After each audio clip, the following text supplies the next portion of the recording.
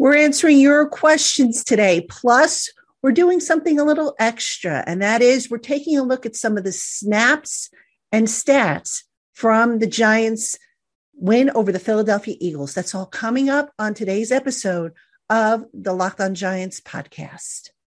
You are Locked On Giants, your daily New York Giants podcast. Part of the Locked On Podcast Network, your team every day.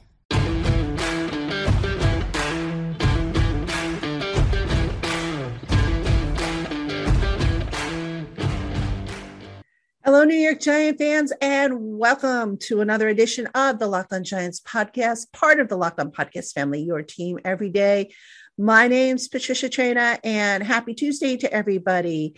So happy to have you with us. Thank you so much for making us your first listen of the day, or if you're watching us on YouTube, your first watch of the day. And if I may, I'd like to give you an update on YouTube. I have crossed the 900 subscriber mark. I think I'm at about 920 as of this recording.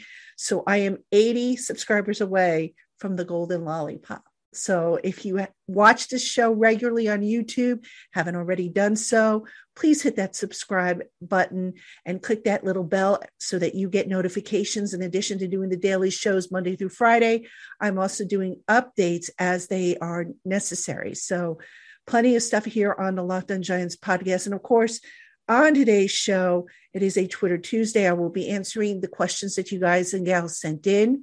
But before we get to that, I'm going to do something a little new, something I don't really do that often on the show. But I was putting together some notes for an article I was about to write. And I said, you know what? Let me just kick this over to the podcast, because I think maybe this might be more of interest to the podcast listeners.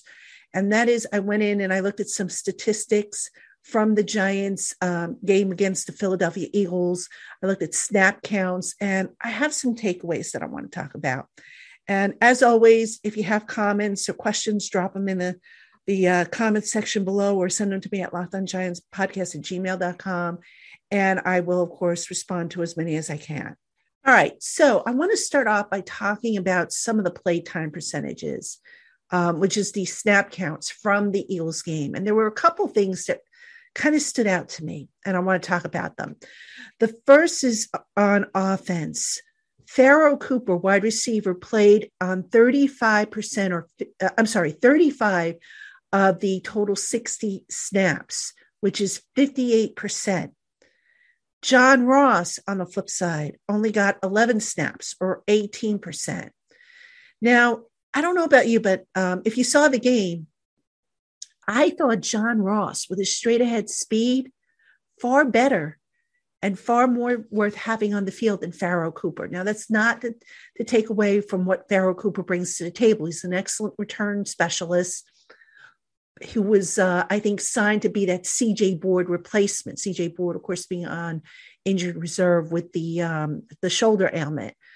But I don't understand what the coach's thinking is in not playing John Ross as often as Pharoh Cooper. Now, the only thing I can think of is that John Ross is still not 100%. He did have some injuries. I know he was on the injury report, believe it, if it wasn't this past week, I know it was the week prior. So maybe something is still nagging him. But you know what? You watch John Ross in action, and the guy's got speed. And just, and looking at the stats from the game the other night, John Ross caught 2 passes for 28 yards, which is an average of 14 per pass. And Cooper had 1 catch for 6 yards, an average, obviously, of 6 yards per catch. Now, I don't know about you. I know it's not that big of a difference, but I'll take the 14 yards per catch over the 6 yards per catch any day. And John Ross, the good thing about him is, again, that straight line speed.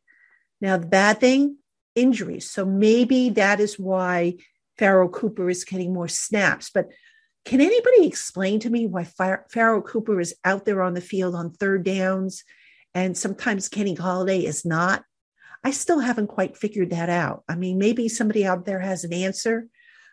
If you do, I sure would be interested in knowing, because you would think you'd want Kenny Golladay out there, who is a speedster.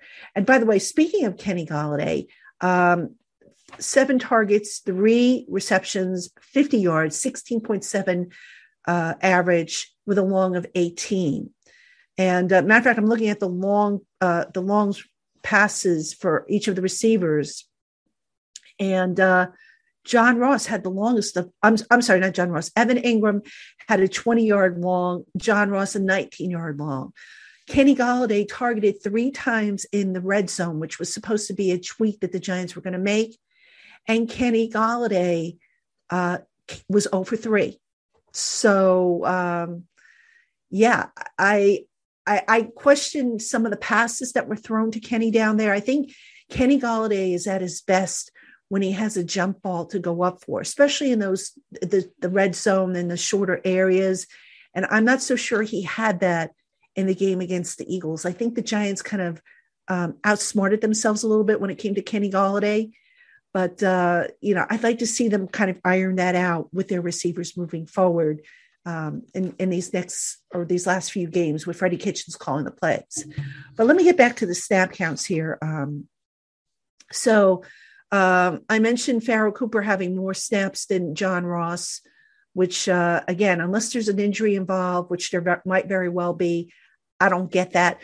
Another thing I did not get, Eli Penny only got 5 snaps on offense. Now, I get it. Saquon Barkley is back.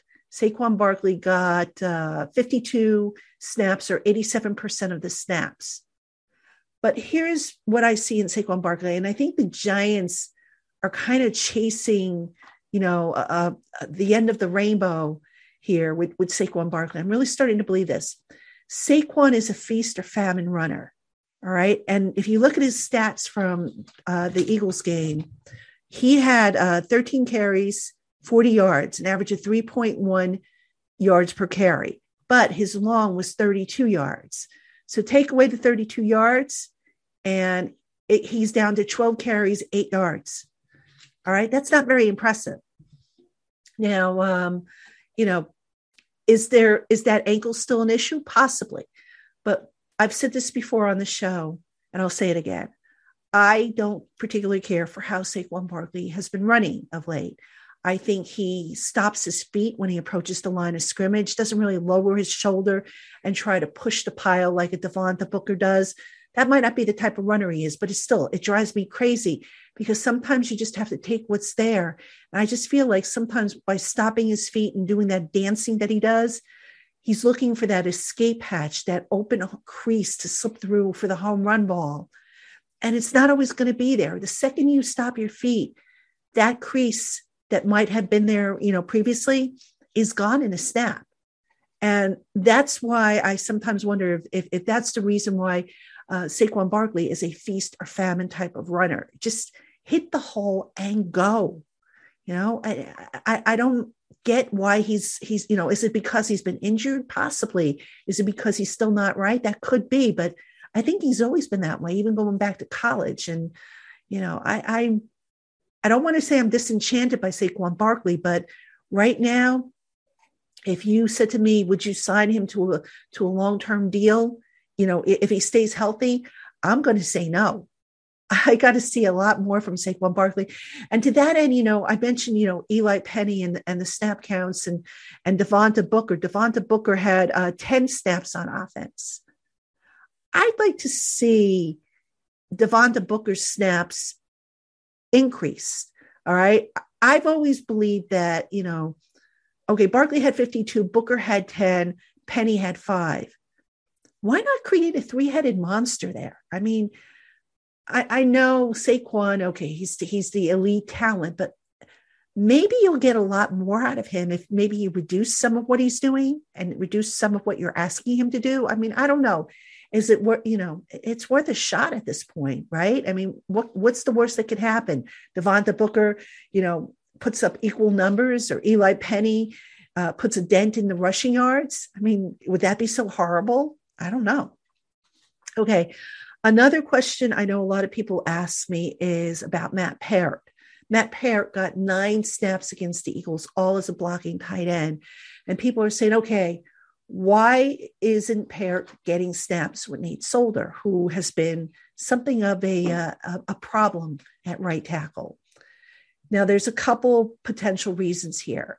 Number one, I think it could be a matter of Peart just simply not practicing well at the right tackle spot. Maybe there's inconsistency there to where the coaches say, okay, you know what? We know what we have in Solder.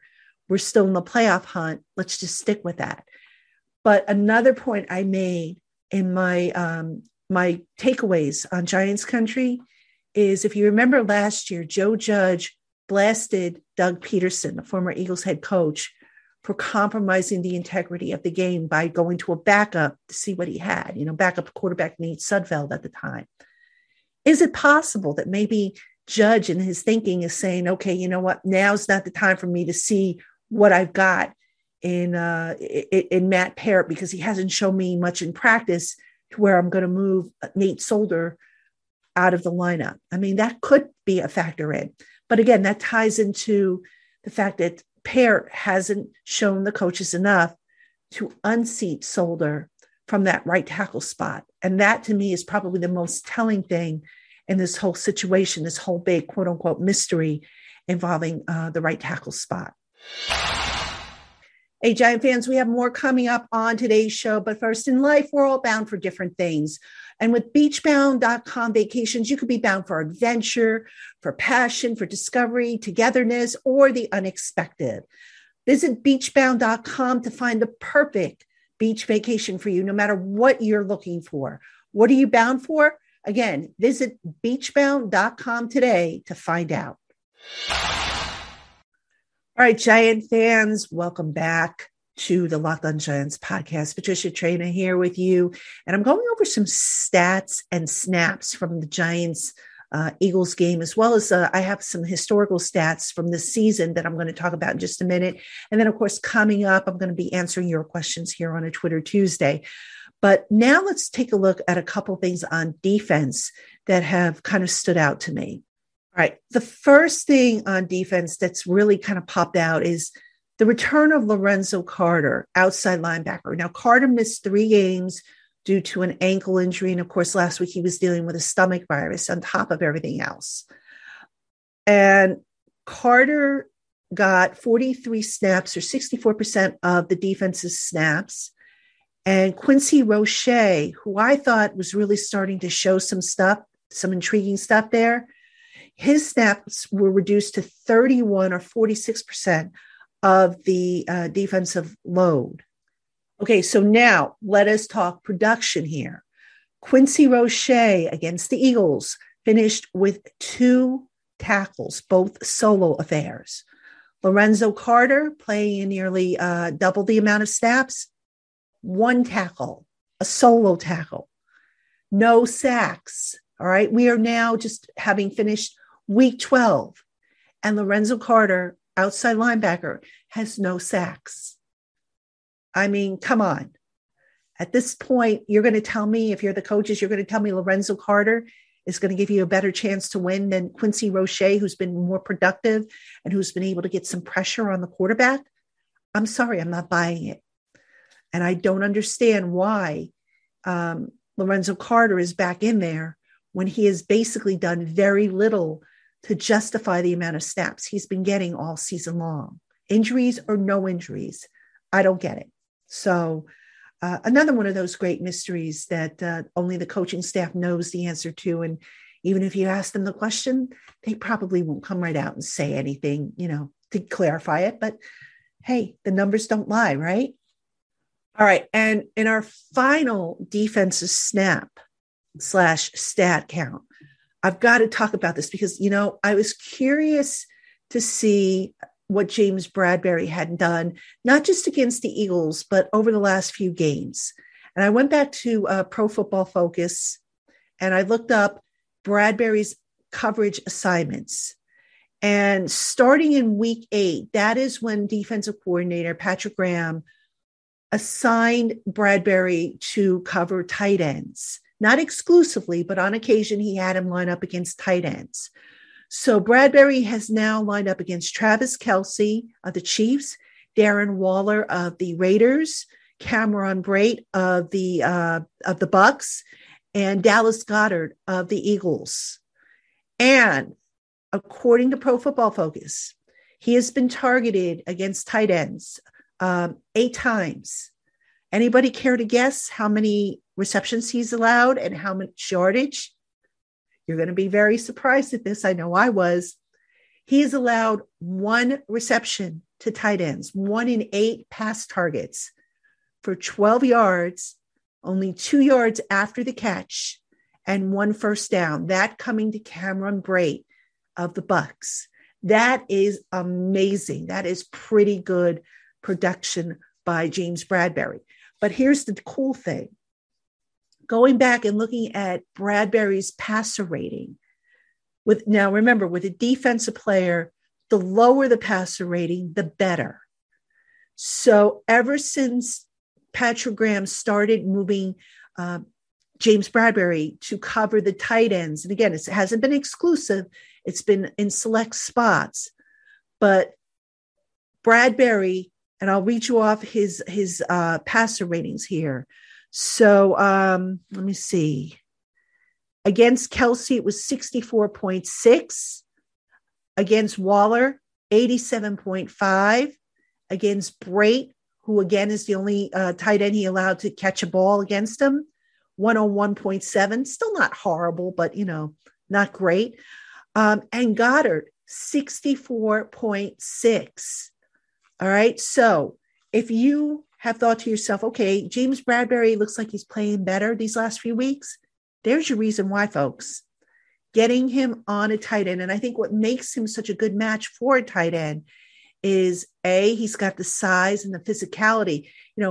James Bradberry is a very physical player.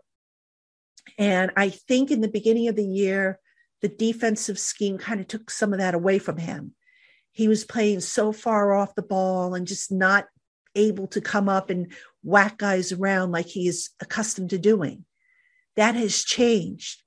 And, now you've got a better matchup for him. He's going against taller guys, but not guys who are so, incredibly that much taller than him that it becomes a gross mismatch. And you are seeing James Bradberry these last 4 games play a lot better because of it. So kudos to defensive coordinator Patrick Graham for coming up with that solution to help Bradberry, who this year has been struggling big time. And might I also add that Bradberry against tight ends has not given up any touchdowns. So that's another big thing. Hey, Giant fans, it's the most wonderful time of year as college football gears up for the playoffs. The NFL playoff race starts to take shape, and the NBA and NHL continue to heat up. No matter what sport you like, BetOnline has you covered all holiday season with more props, odds, and lines than ever before. Head to their new updated desktop or mobile website at betonline.ag and sign up today using our special promo code LOCKEDON to receive a 50% welcome bonus. Don't wait to take advantage of all the amazing offers that BetOnline has. Visit their site today. Again, that's betonline.ag. Get your 50% welcome bonus with the code LOCKEDON. All right, Giant fans, welcome back. You have Patricia Traina here on the Locked On Giants podcast. And now we're going to get to the Twitter Tuesday part of our show. Not a lot of questions. I mean, guys, I know you've got questions. Please send them in to me so I don't have to, so I can devote an entire show to your questions. But those of you who did submit questions, I'm going to answer them right now on this segment. All right, this question comes from Chris C., who wants to know, what are your thoughts to be considered for the Giants GM job? I'm guessing you mean in terms of, what would be the qualities. So, Chris, I would say the first thing is you've got to have an eye for talent. The GM ultimately is going to make decisions on free agents, on draft picks. That's going to be important. A good understanding of the different types of players. You've got to be able to work collaboratively with the head coach, get the coach what they want, but at the same time, be able to put your foot down if the coach wants something that just goes against what you believe to be true.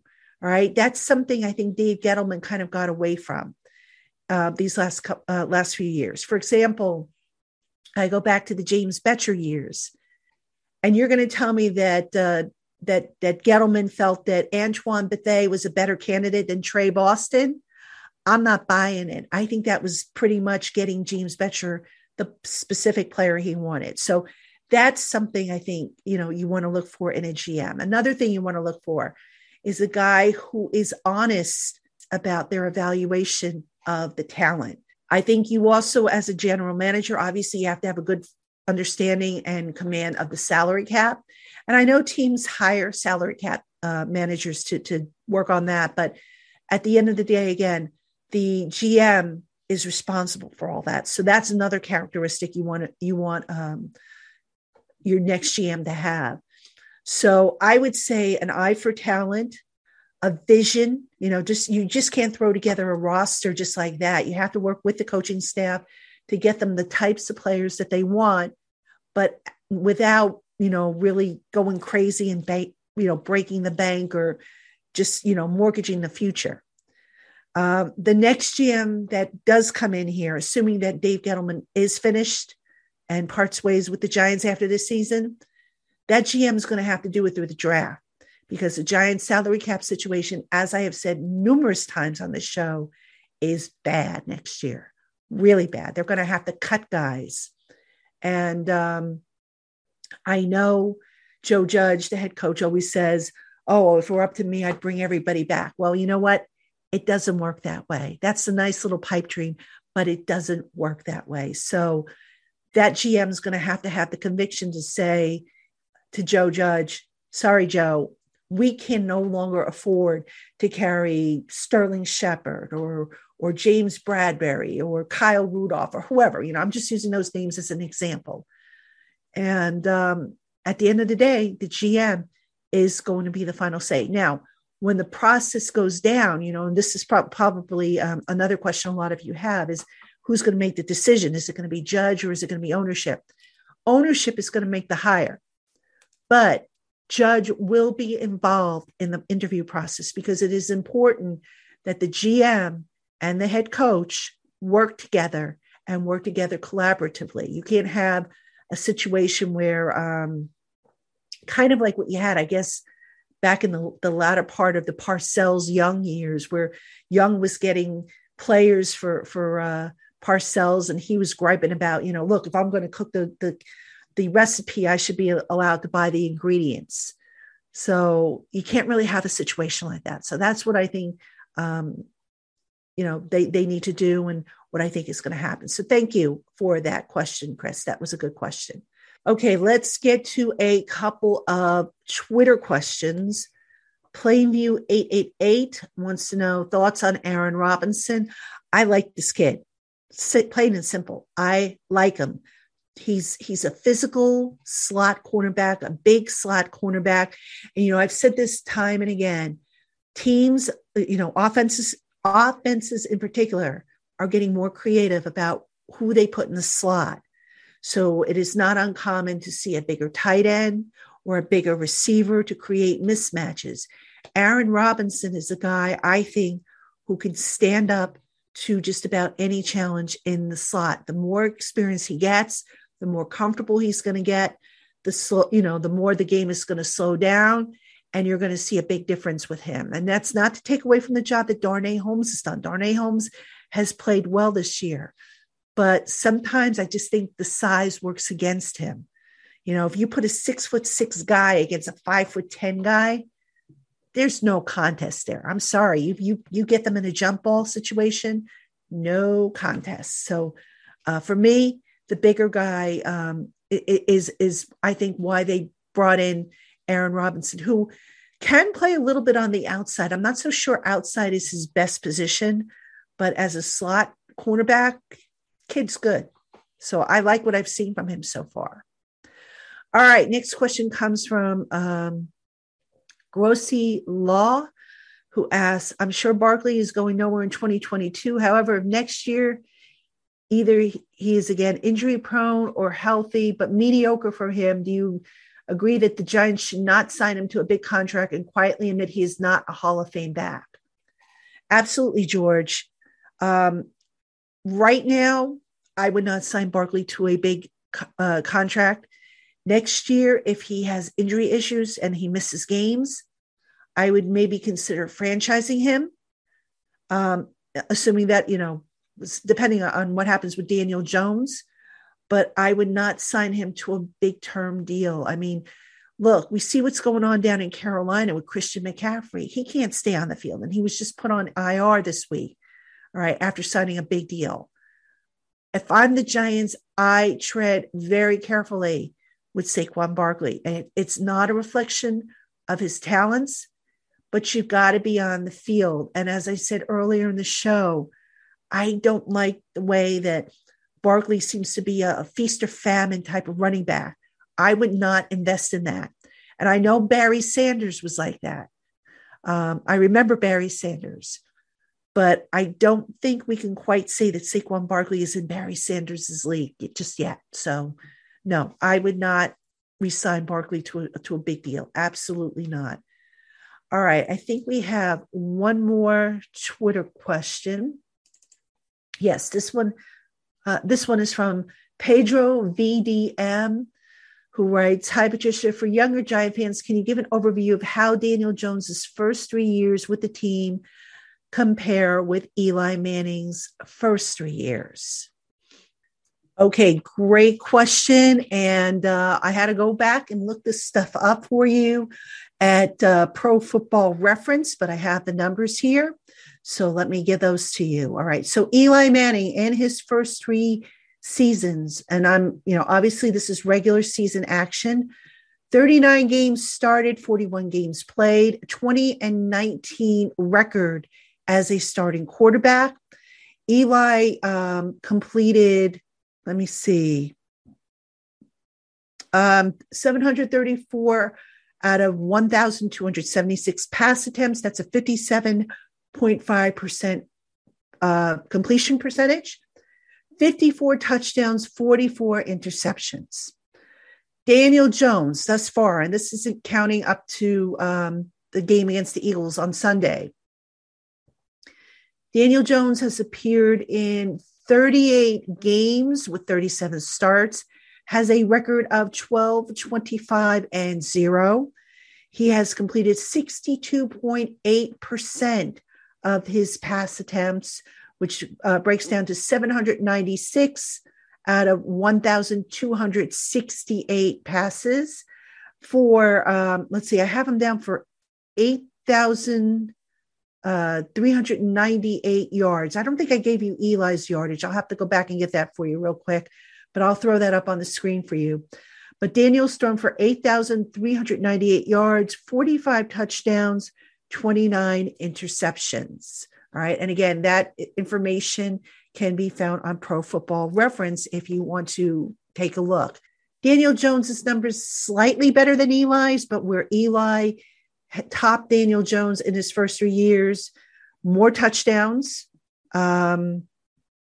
Also a better quarterback record, 20-19, whereas Daniel 12-25. So good question. I think that was a real good question, and I enjoyed researching that for you. So interesting to say the least. And, obviously Eli, his stock took off when they brought in Plaxico Burress, and he had, he finally got a running game, going with Brandon Jacobs and Ahmad Bradshaw after Tiki Barber left. So skilled position players do help, as does an offensive line, folks. So good question there.